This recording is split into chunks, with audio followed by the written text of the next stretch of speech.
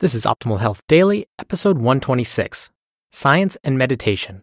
Are Mystics Just Having a Brainwave? By Mary Jaksch of GoodLifeZen.com. And I'm your host, Dr. Neil Malik. Welcome to a Monday edition and another week of Optimal Health Daily. If you're new here, this is the podcast where I read to you from some of the best health and fitness blogs out there. Now, before we get into today's post, really quickly, every month we give away books to random people who are on our mailing list. So if you want to be a part of that and get some helpful spreadsheets to optimize your life, definitely join. You can enter your email address at oldpodcast.com or text the word Batman to the number 44222. All right, let's hear today's post and start optimizing your life. Science and Meditation. Are Mystics Just Having a Brainwave? By Mary Jaksch of GoodLifeZen.com. Is the brain hardwired for mystical experiences? These and other questions are the focus of a new breed of brain scientists. Before I describe some of their research results, here's a question for you. What do you think of the following experience? Quote, I stood in my bathroom, ready to go into the shower, and realized I could no longer define the boundaries of my body, of where I begin and where I end. Then the chatter in my brain went silent. For a moment, I was shocked to be in total silence. I felt enormous and expansive, and my spirit soared. I remember thinking, there is no way that I can squeeze the enormousness of myself back inside my tiny body.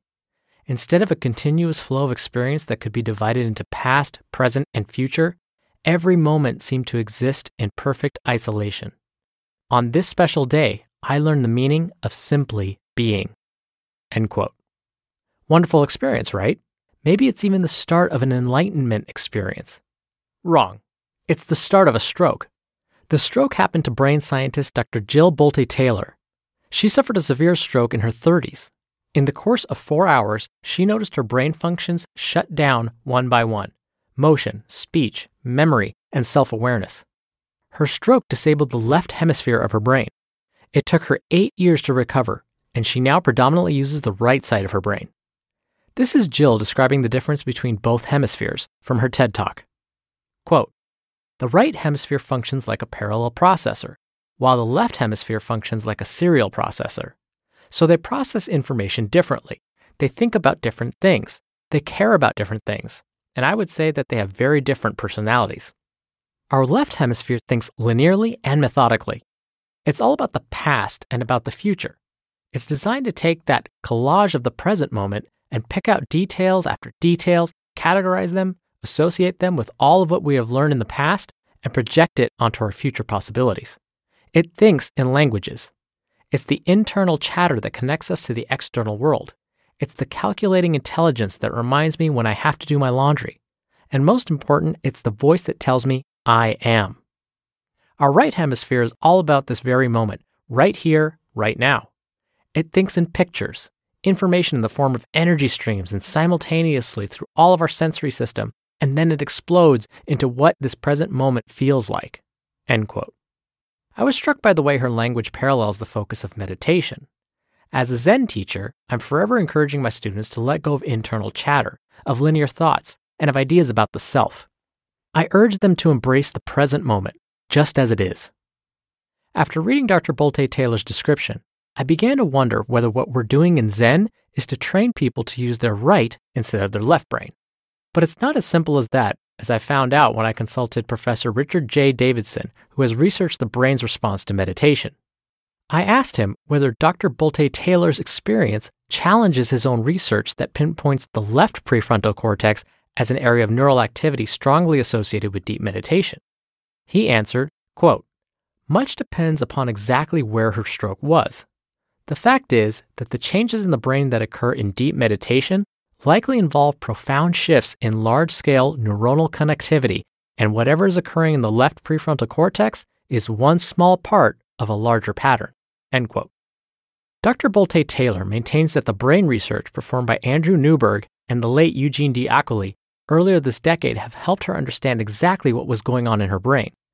Using SPECT, or SPECT, single photon emission computed tomography, these two scientists identified the neuroanatomy underlying our ability to have a spiritual or mystical experience. Tibetan meditators and Franciscan nuns were involved in the experiments. they were asked to tug on a cotton twine when they reached either the meditative climax or felt united with God. Here's what they found.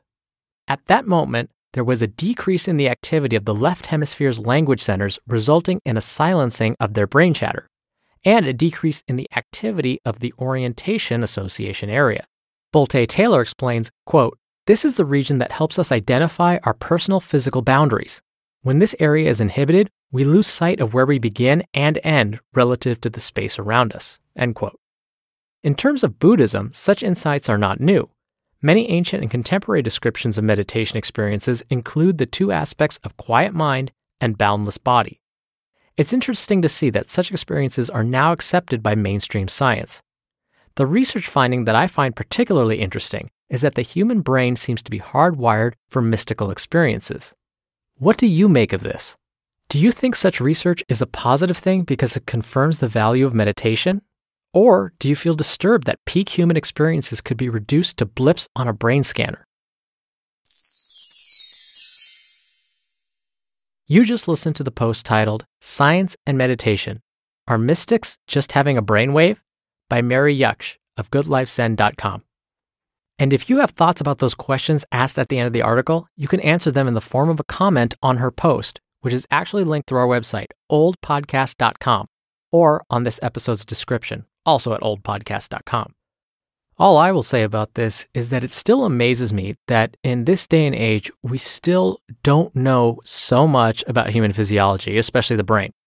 It's really amazing, and I do hope that you get a moment to answer some of those questions that Mary asked.